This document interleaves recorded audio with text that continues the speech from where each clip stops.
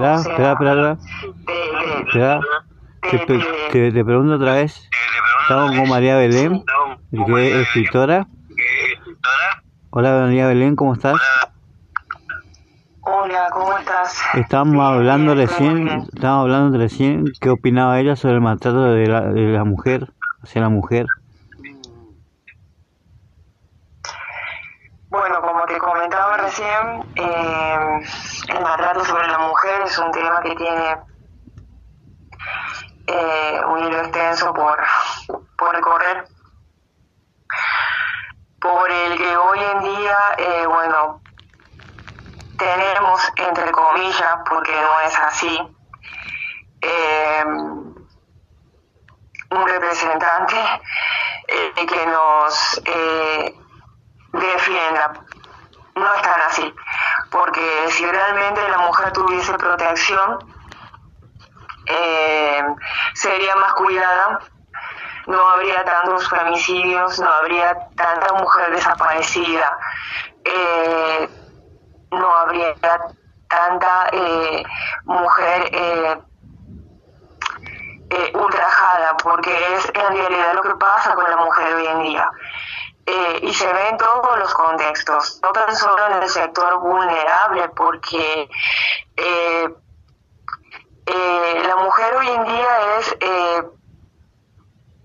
manipulada, porque sí es muy manipulada, y debido a esto se queda en ese lugar de residencia donde es maltratada, donde es manipulada psicológicamente, donde se le hace llegar, o sea, donde se le hace creer de que es culpable de lo que le está sucediendo. Es por eso que yo veo muy bien que la mujer se haya empoderado, que haya salido, que haya levantado su voz, que se defienda, que haga conocer sus derechos, porque no podemos seguir viviendo estas situaciones que día a día se dan, ¿no? y que son difundidas en los medios de comunicación, de mujeres que han sido asesinadas, porque la mayoría son asesinadas, o han sido secuestradas, o sufren una violencia de género, que no han llegado al extremo a matarlas, pero son maltratadas dentro de sus hogares, que no han tenido la posibilidad también o la fuerza para defenderse o para ser escuchadas. Y yo me revelo ante todo eso, y obvio que defiendo a la mujer. No me considero una feminista, pero sí una defensora de la mujer, de que tiene que empoderarse y poner el alto y decir: hasta aquí llegué, sea lo que tenga que ser, salgo adelante, me defiendo, me hago valer, levanto mi voz y no permito más esto. Una mujer que está dentro de un hogar violento no debe pertenecer, o sea, no debe salir de allí, tiene que tomar fuerzas y decirse a sí misma: esto yo no lo merezco, no estoy para esto acá, porque el rol de la mujer, el rol de la mujer es inacabado, porque una mujer es mamá, es maestra, es hermana, es esposa, es todos los títulos que vos les quieras poner, pero una mujer, y tampoco un hombre, ojo, es merecedora de violencia, de maltrato, en ninguno de los contextos, ni en el trabajo, ni en la casa, ni siendo hija, porque bueno, se da también que esto de no aceptar a veces en un hogar muy patriarcal, donde la mujer es discriminada por el simple hecho de que es mujer, de que supuestamente es débil, y no es así. tanto el hombre como la mujer tenemos los mismos derechos, sí, está bien, tenemos diferentes roles, pero ambos tenemos los mismos derechos y ambos debemos ser respetados, tanto el hombre como la mujer. Porque no tan solo hablo de la violencia de género que se ve reflejada en la mujer, sino también hay muchos casos que también en hogares donde el hombre sufre violencia de género y no es aceptable en ninguna de las dos miradas, tanto en el hombre ni en la mujer. Debe haber respeto y bueno, y sí,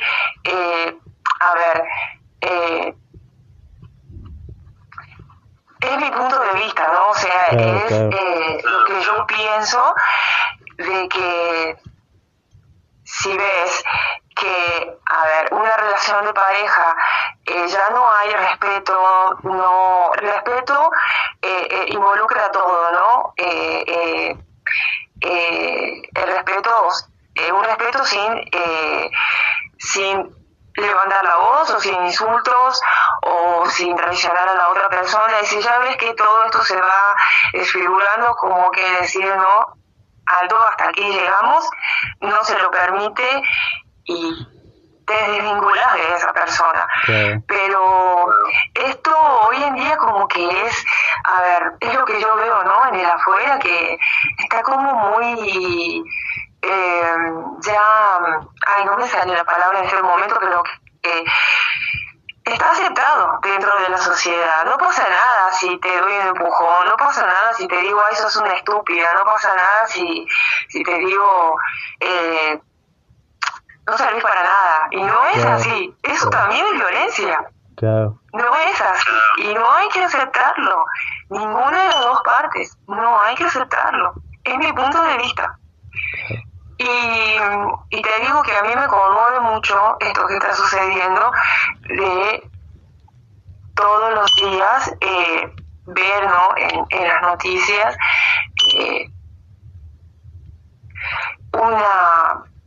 un caso más de una mujer que fue ultrajada o fue asesinada o fue violada o fue secuestrada. No, te soy sincera, es algo que me pone muy sensible y que no acepto, y que digo, por favor, ¿hasta cuándo va a continuar todo esto? Hay mucha violencia afuera. Es lo que observo yo. Hay mucha violencia. Mucha violencia. Y ante tanta violencia, ¿cómo puede servir el arte para canalizar tanta violencia? El arte. Bueno, acá irían incluidas varias ramas del arte, no tan solo la poesía, porque también lo podés canalizar, ¿no? A través de una canción. A través de esta canción, ¿no? Levantas tu voz y das a conocer un mensaje para poder llegar más a la sociedad y hacerle entrar en razón o tener conciencia de lo que estamos haciendo está mal, de que nos tenemos que visualizar más y que tenemos que ayudar al prójimo, porque si conocemos caso en particular, ya sea de violencia hacia una mujer o, ¿por qué no?, hacia un niño, darlo a conocer y no quedarte con lo que está sucediendo paralelamente, o sea, escuchar y quedarte, no. A mí me ha pasado de presenciar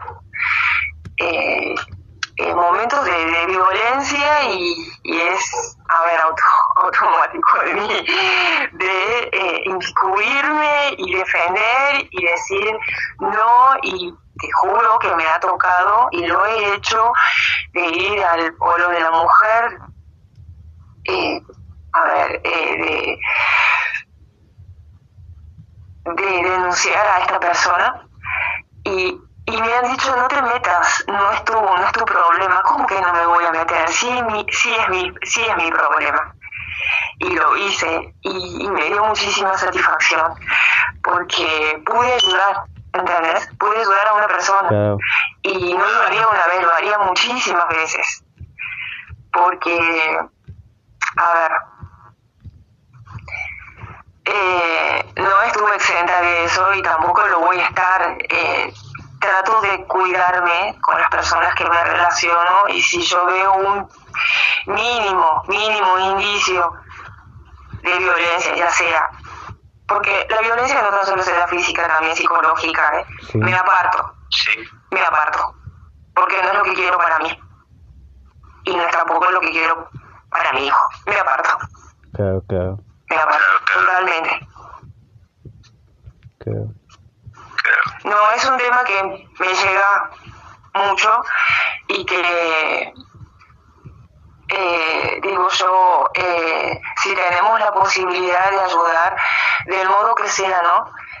Recurriendo a las herramientas que sean, ayudar a la otra persona, porque he conocido casos de que no han tenido la fortaleza o el autoestima de decir, no, este no es mi lugar, o sí, me lo merezco porque yo hice tal y tal cosa, ¿no?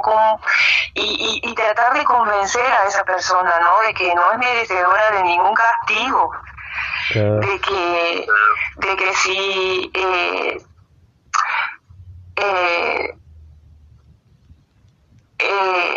de que si, a ver, tal vez está en ese lugar es porque no tiene la fuerza necesaria para salir de allí, y se somete y acepta y canaliza eso como algo rutinario, como que debe ser así, y no lo es. Claro. Es lo que yo pienso. Y que si tenemos la posibilidad de ayudar, lo hagamos. Que tomemos conciencia de que esa mujer sufre, de que tal vez no tiene las herramientas para defenderse, de que no tiene la voz para decir, me está pasando esto, por favor, ayuda, de que seamos más elocuentes y de que aprendamos a ver un poquito más allá, y de que visualicemos lo que está sucediendo a nuestro alrededor, ¿no? Y lo que sucede de afuera. Y tal vez no encuentre respuesta dentro de las instituciones. ¿Cómo? Disculpame, no te escuché bien. Tal vez no encuentre respuesta dentro de las instituciones que deberían protegerla. Sí, eso también. Sí, eso también. No encuentran las respuestas porque en este contexto de pandemia, ¿cuántas mujeres han sido asesinadas? Claro. El número es abrumador. Yo te digo, hace mucho tiempo que no veo noticias, porque me afectan muchísimo. Y es todos los días ver un caso de estos. Entonces opto por no prender más la tele. No es que me aísle del mundo, porque sé lo que está sucediendo afuera, pero me da muchísima impotencia y muchísima bronca al ver que no somos defendidas, de que no tenemos esto que vos decís, esta ayuda en lo institucional, de que nos avale y de que nos permita salir a la calle con libertad. El último caso sobre el que escuché y dije, no, basta, no recuerdo el nombre de esta chica, pero tenía muchísimas denuncias. Tenía un botón antipánico, se había cambiado de ciudad, creo que vivía en Buenos Aires o acá en Córdoba, no recuerdo bien, y se fue a Villa de la Angostura a trabajar, creo que vivía con una hermana.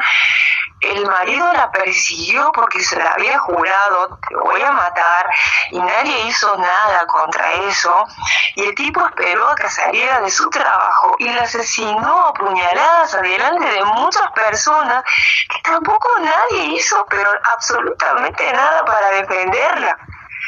Y esta persona tenía un botón antipánico, no sé cuántas denuncias tenía, el tipo estaba suelto. ¿Qué hacía ese tipo en la calle si tenía tantas exposiciones, o sea, en la justicia? Si sabían en realidad que no era una persona cabal y que le había jurado, te voy a matar. Y lo hizo. Y dejó huérfano a un hijo, si tenía hijos. Sí, tenía una bebé de 2 años, creo. Y lo hizo, y no fue protegida. Y estaba rodeada de personas que podrían haber hecho algo para salvarle la vida, y no lo hicieron tampoco. Y eso te da impotencia. Mucha impotencia. Tal vez un poco la indiferencia de la gente ante lo que parece tan normal hoy en día. Sí. De decir esto, ¿viste? Que tal vez hayas escuchado esta palabrita, yo no me meto. Claro. Que se la arreglen ellos. Claro. Porque es muy normal esto, yo no me meto, que se la arreglen ellos. Por el miedo tal vez, a que le pase algo a ellos mismos también. Yo me arriesgo. Claro. No me interesa, yo me arriesgo. No era una sola persona, eran muchas las que estaban alrededor de ella y permitieron esto. A ver, tomaron conciencia de lo que estaba sucediendo o de lo que estaba pasando cuando ya la chica estaba tirada en el piso. Claro. Sí.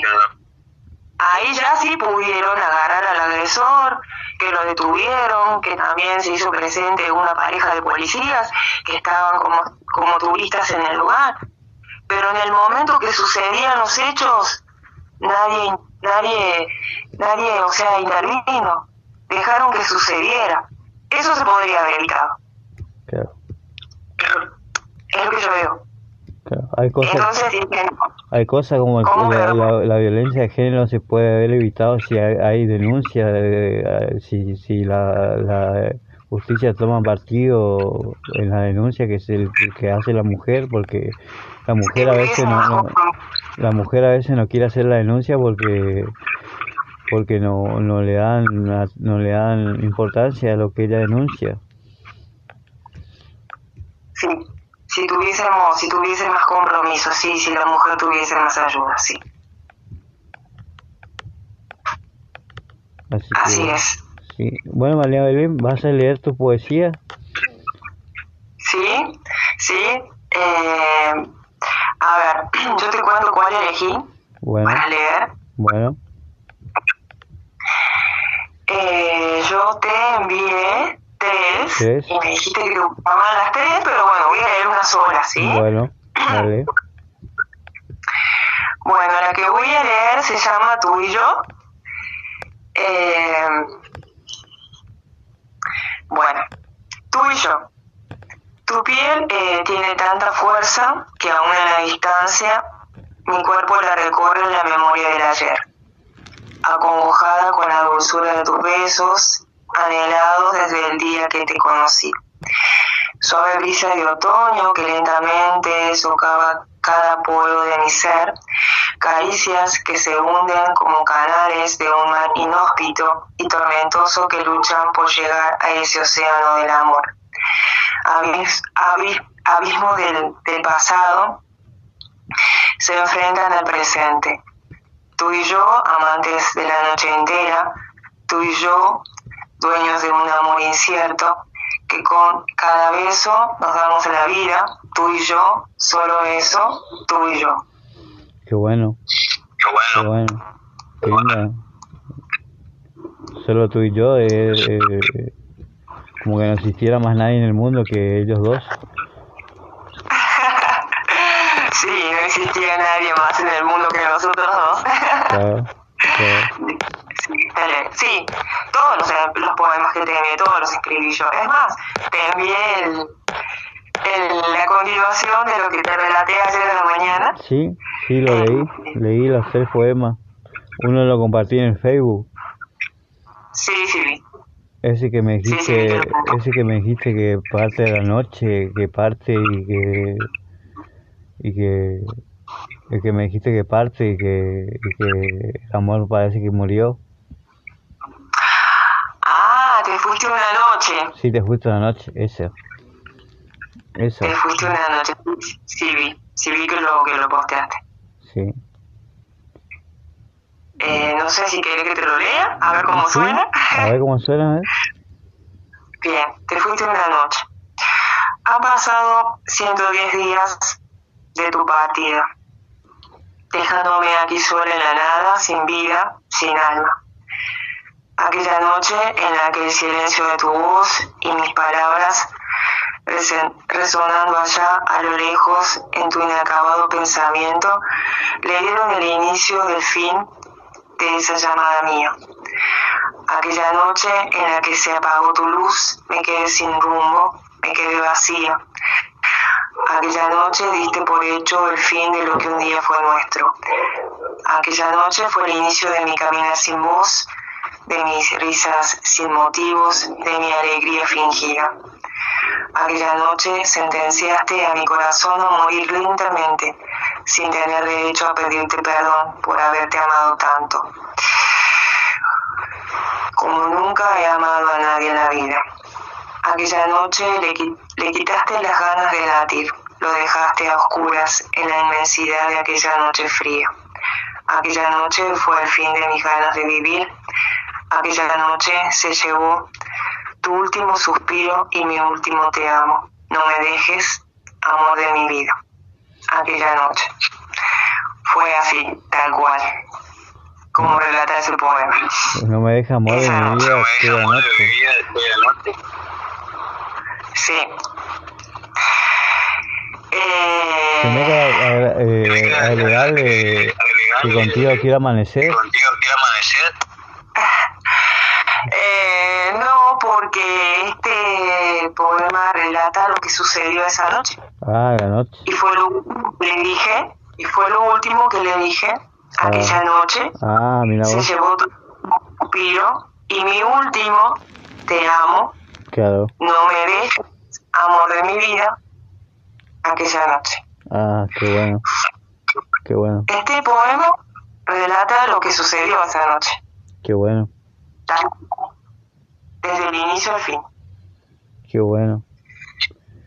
Sí, yo estaba leyendo un relato de justamente de una chica que se quedó prendida por la mirada de un soldado y la chica muere y se va, le hace un pacto con el demonio para ir hacia donde está la chica, para rescatar, porque quiere verlo una vez más. Entonces se encuentra con el alma de la chica y la chica no recuerda nada de quién es, de él.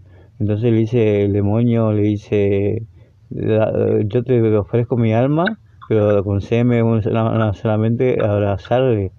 Entonces la abraza y ahí recuerda quién es, y la enseñanza que decía era que las almas tienen memoria.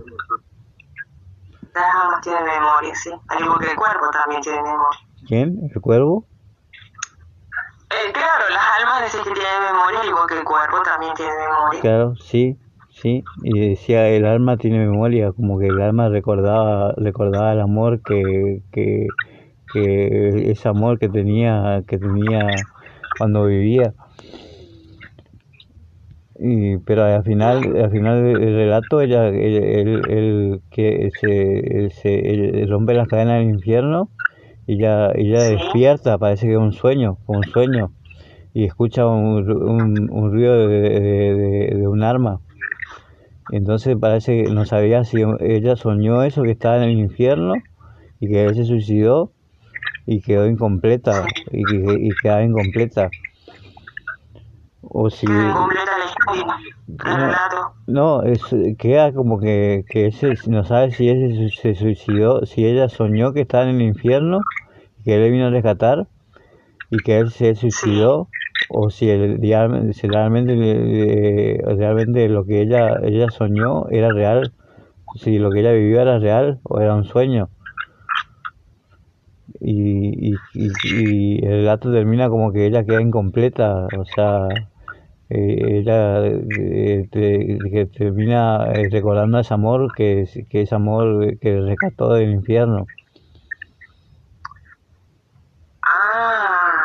Ahora comprendo la historia como era. Sí. Está bueno, a mí me gustó, es de cautivas correntinas, sí, algo de cautivas, es de un libro de una escritora, Jessica, Jessica Fernández se llama la escritora, es argentina, de Córdoba también, ¿eh? Ah, bien. No, desconozco de quién es.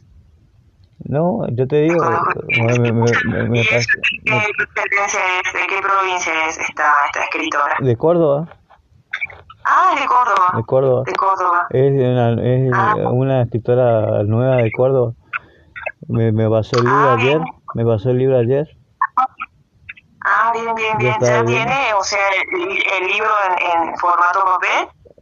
¿Lo ha editado? No ¿Está sé, vendiendo? creo que sí, que está vendiendo. Me pasó el formato el digital, pero creo que me Sí. comentó que tenía el formato papel también. Ah, bien.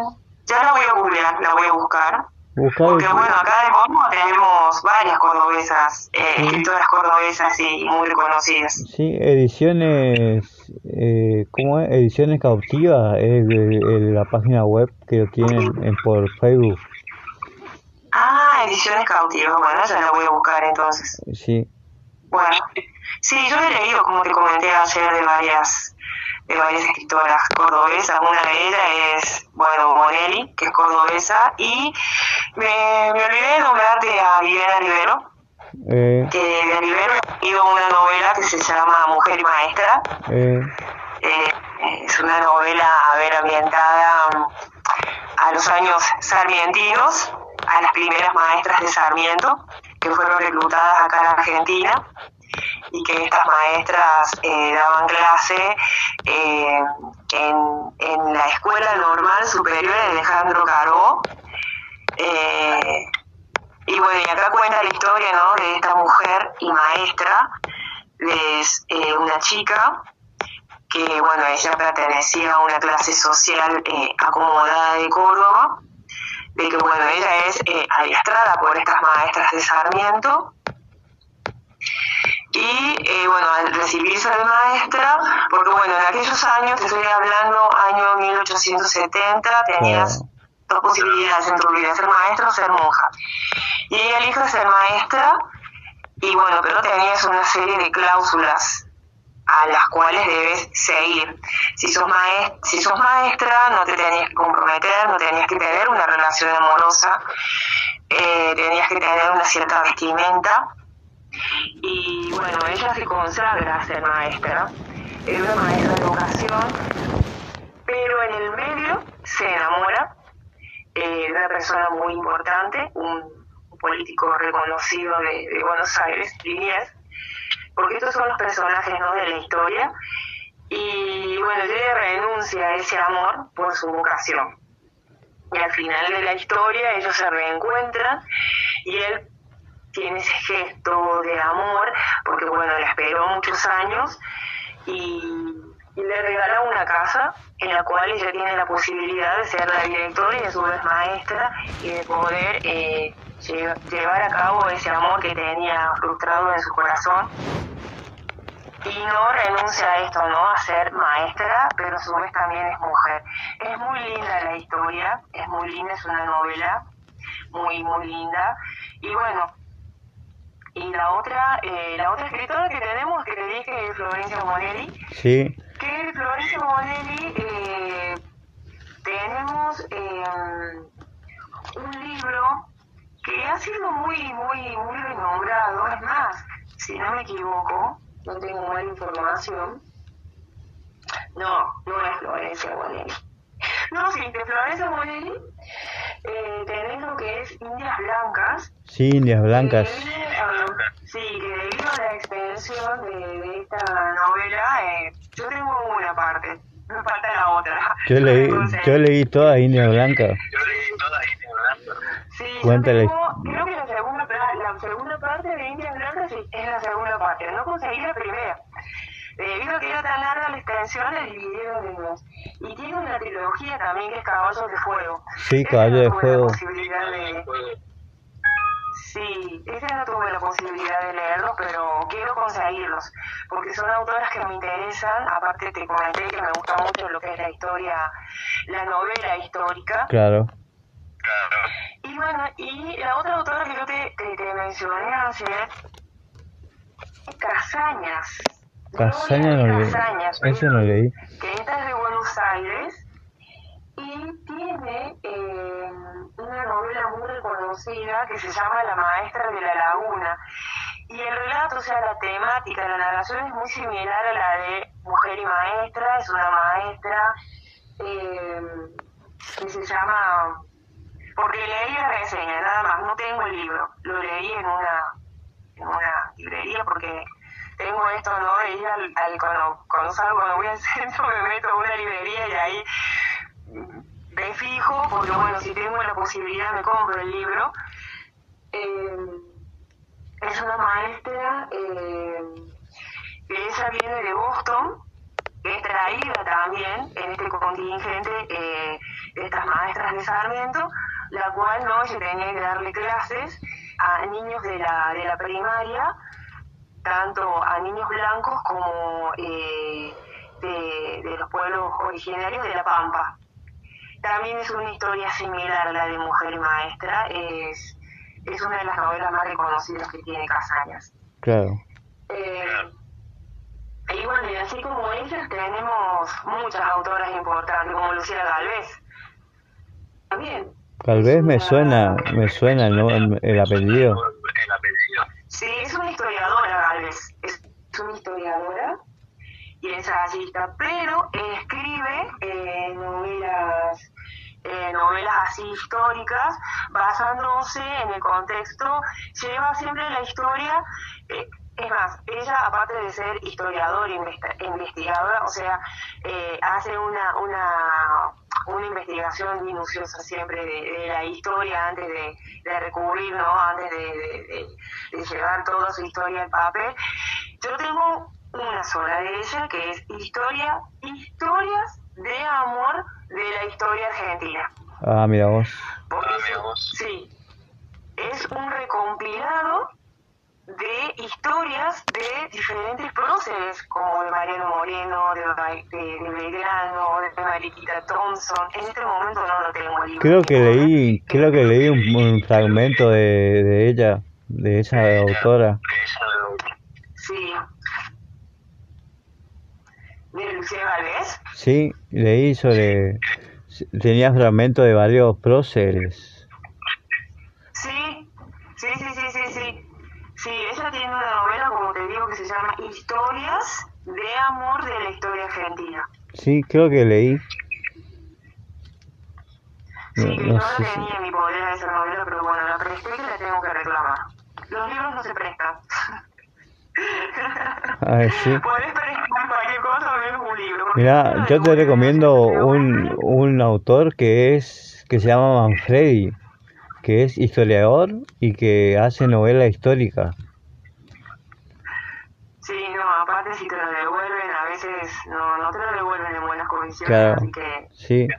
No, lo tengo que reclamar, porque lo buscaba, digo, ¿dónde está el libro? Al igual que también me falta el de Gabriel García Márquez, porque de García Márquez tengo dos. Crónica de una muerte anunciada, no sé si lo leíste. Sí, algo leí de Crónica de una muerte anunciada. Lo que leí fue Vivir para contarla, que es la crónica de su vida, que él cuenta cómo llegó a ser escritor, o sea, y cuenta un poco que él no quería ser escritor, que él llegó a ser escritor por casualidad, porque se lo obligaron a ser periodista. Y se llama así, Vivir para contarla. Y cuenta la historia de todas sus amantes, y toda la historia, la historia de la biografía de su vida. Claro que un poco pincelada también con el estilo de él. Claro, como Pablo Neruda, que tiene un libro que se llama Confieso que he vivido, también es la biografía de su vida. Claro, sí. Allí cuenta desde su niñez hasta su adultez, Pablo Neruda, en ese libro.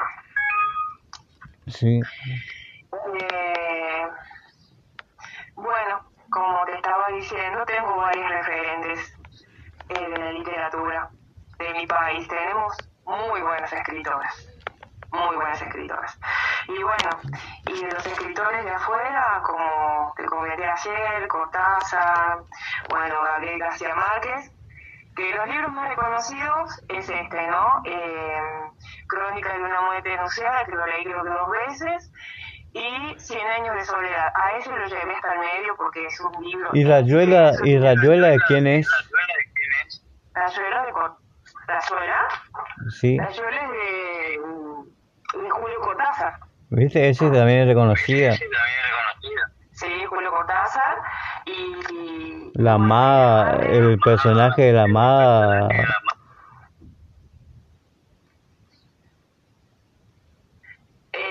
Y el de García Márquez, que de 100 años y soledad no lo llegué a leer todo, porque es un libro muy extenso. Sí. Tiene más de 500 páginas. Sí, habla sobre el coronel Buendía y toda su familia, toda su progenie, el coronel Buendía.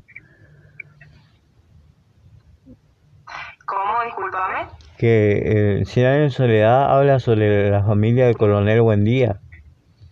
Así se llamaba el coronel Buendía. Así se llamaba el coronel. Comienza con el coronel Buendía y termina hasta, no sé hasta cuándo se termina, o sea, se extiende en el tiempo toda la familia, la rama del coronel Buendía. Comienza con el coronel Buendía en Macondo y se extiende. Y extiende su... Lo voy a leer, me quedo pendiente ese libro, lo voy a leer. Y sí, hay otro famoso que es El amor en los tiempos de cólera, también Claro, de Gabriel García Márquez, sí. Y se hizo película, ese se hizo película también. Amor en los tiempos de cólera, sí, tenés razón, sí se hizo película, sí. Y hay otro que es romántico que se llama como Agua de Chocolate. Agua como para chocolate. Sí, es más, vi la película, es muy linda también. Sí. Ese libro es romántico.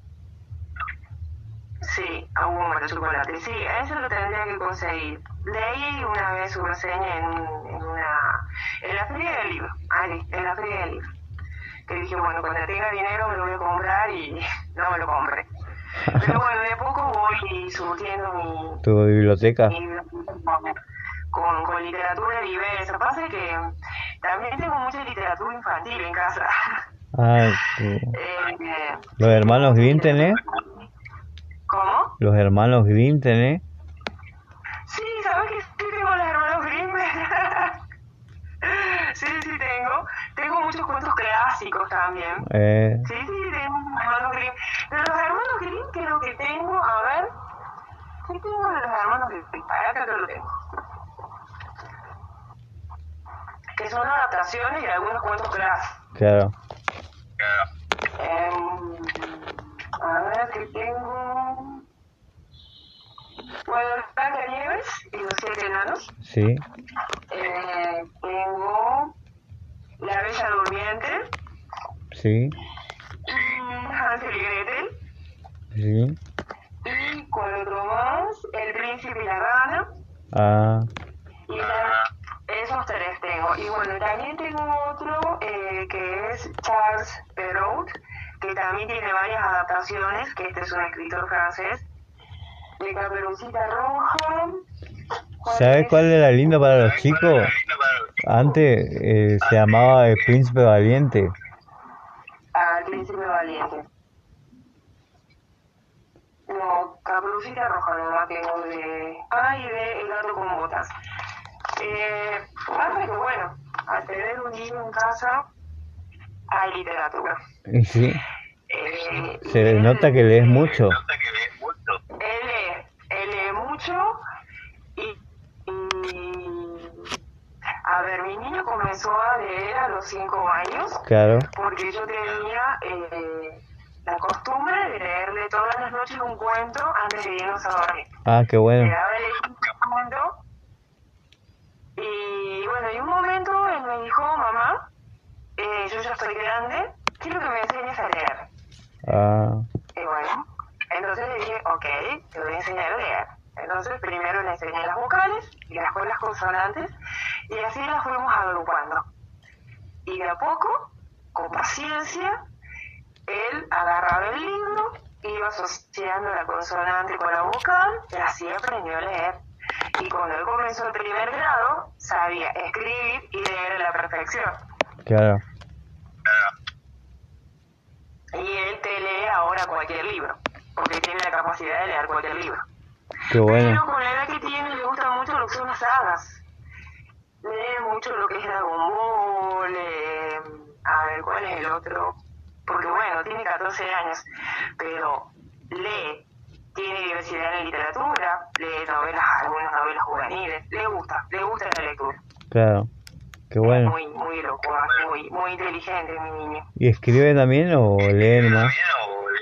No, él no. Él no escribe. No, él está en su mundo de los videojuegos.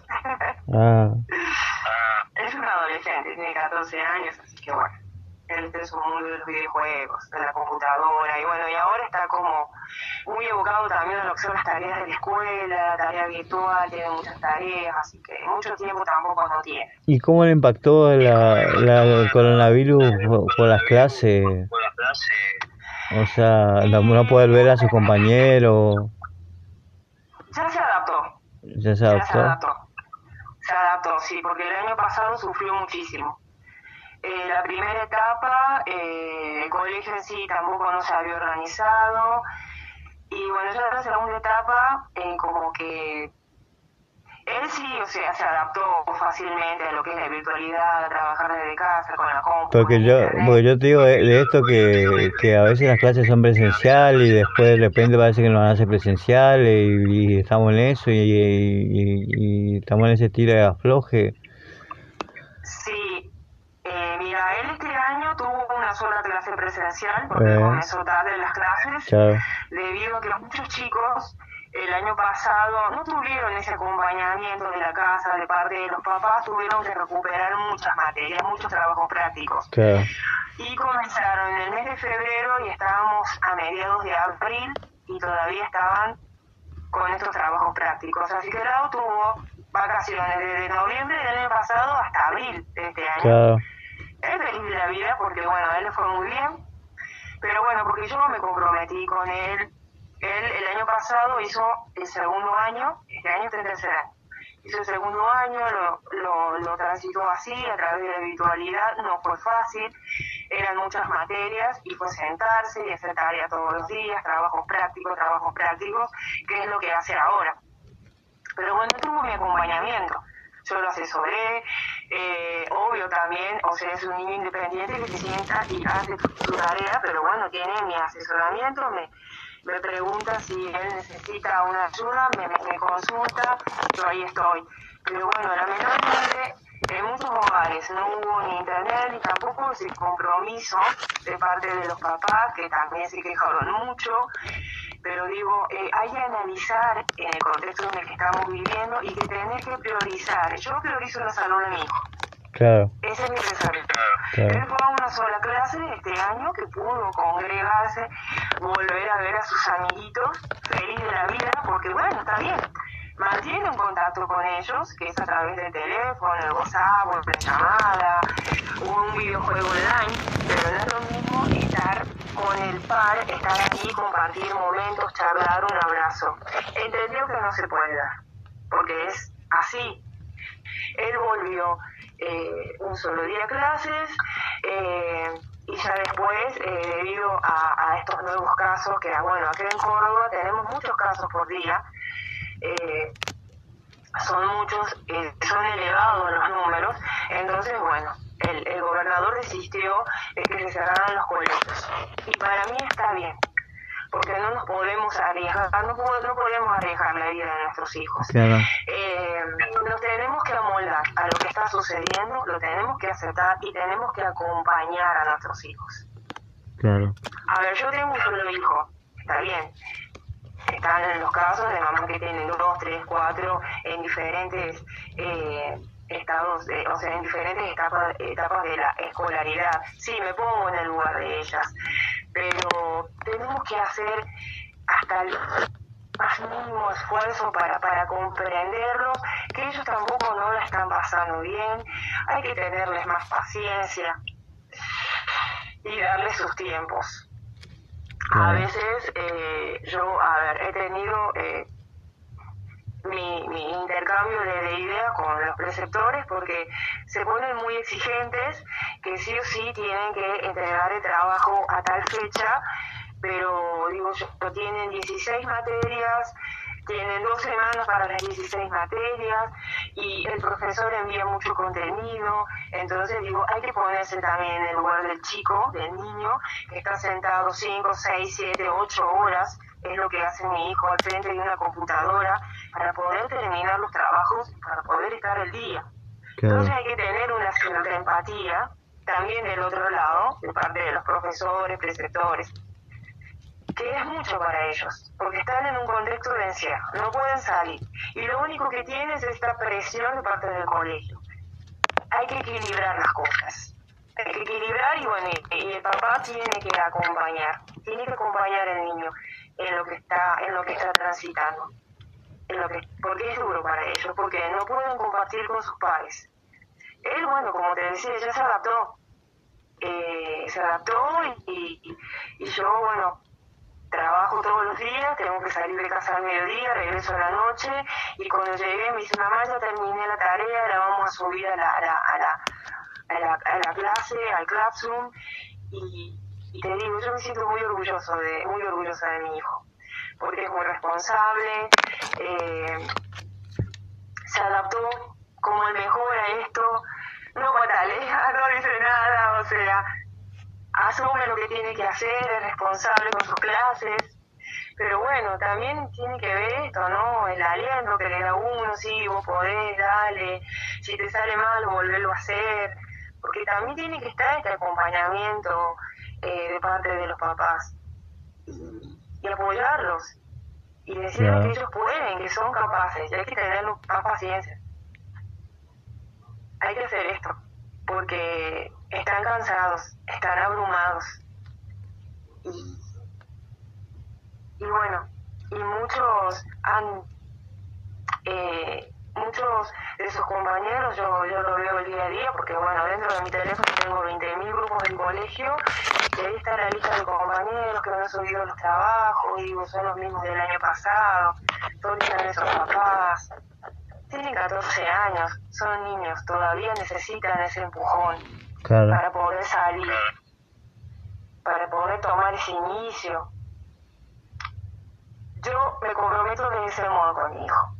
Claro. Lo asumí de este modo. Y así vamos hacia adelante. ¿Y eso que sos mamá soltera? No, o sea, no soy mamá soltera porque su papá está con él, pero bueno, de lo que es tareas, escuela y eso me ocupo yo. Vos te ocupás de la educación de tu hijo. Sí, eso me ocupo yo. Qué bueno. Él está conmigo, así que de eso me ocupo yo. Qué bueno. ¿Y tenés algún otro poema para compartir? ¿Cómo? Perdón. ¿Tenés algún otro poema para compartir? ¿Sí? ¿Querés que te lea? Sí, por favor. Bueno, te leo uno de los que te envié, que me gusta mucho, que se llama Abrazada a ti. Abrazada a ti, la inmensidad de la fría noche siento pasar. Abrazada a ti, vuelvo a creer que el amor es real y que entre tú y yo no hay barreras que puedan separar lo que estamos sintiendo. Abrazada a ti, no existe ni el tiempo ni el espacio. Abrazada a ti, vuelvo a ser yo, esa mujer apasionada, revestida de ilusiones, sueños, anhelos, deseos y de conflictos internos que a veces no me permiten cruzar la frontera de la seguridad, atrincherada en el refugio de tus brazos. Abrazada a ti, vos y yo somos uno. Abrazada a ti, vuelvo a sentir. Qué bueno está. Sí. Bueno, María Belén, te quiero agradecer otra vez por estar acá con Artec. Bueno, muchas gracias a vos. No. Espero desafío. No, está bien. Tu opinión es lo que vale. Bueno, muchas gracias. ¿Algo que le quieras decir a los que te escuchan para cerrar el podcast? ¿Alguna reflexión última? Una reflexión. Bueno, con respecto a lo que está sucediendo en el mundo, en general. Sí, lo que vos quieras. De que seamos más empáticos con el otro, de que nos respetemos más, de que vivamos sí el día a día, pero a conciencia, en armonía, sin violencia, de que dialoguemos más y de que dejemos fluir nuestros sentimientos, de que no nos reprimamos y de que nos ayudemos en lo que está sucediendo, porque si no nos complementamos, no nos damos la mano para salir adelante, no va a ser fácil. Es por eso que nos tenemos que unir, y en todos los contextos, o sea, en todo, y que el amor se incluye en todo, porque haciendo las cosas con amor, todo es perfección, porque todo lo que vos lo haces con amor, lo haces con el corazón, lo haces con el alma, lo haces con sentimiento, y todo es más lindo, todo es más llevadero, todo es más positivo, y que tratemos de visualizar y de ver en estos días grises que estamos viviendo algo de color, de que le rescatemos, porque dentro de todas estas cosas negativas que nos toca vivir, también tenemos muchas cosas positivas, tenemos muchas bendiciones, y de eso tenemos que ser muy agradecidos, muy agradecidos. Bueno, nada, eso. bueno, con esta reflexión nos despedimos, María Belén. Gracias por estar.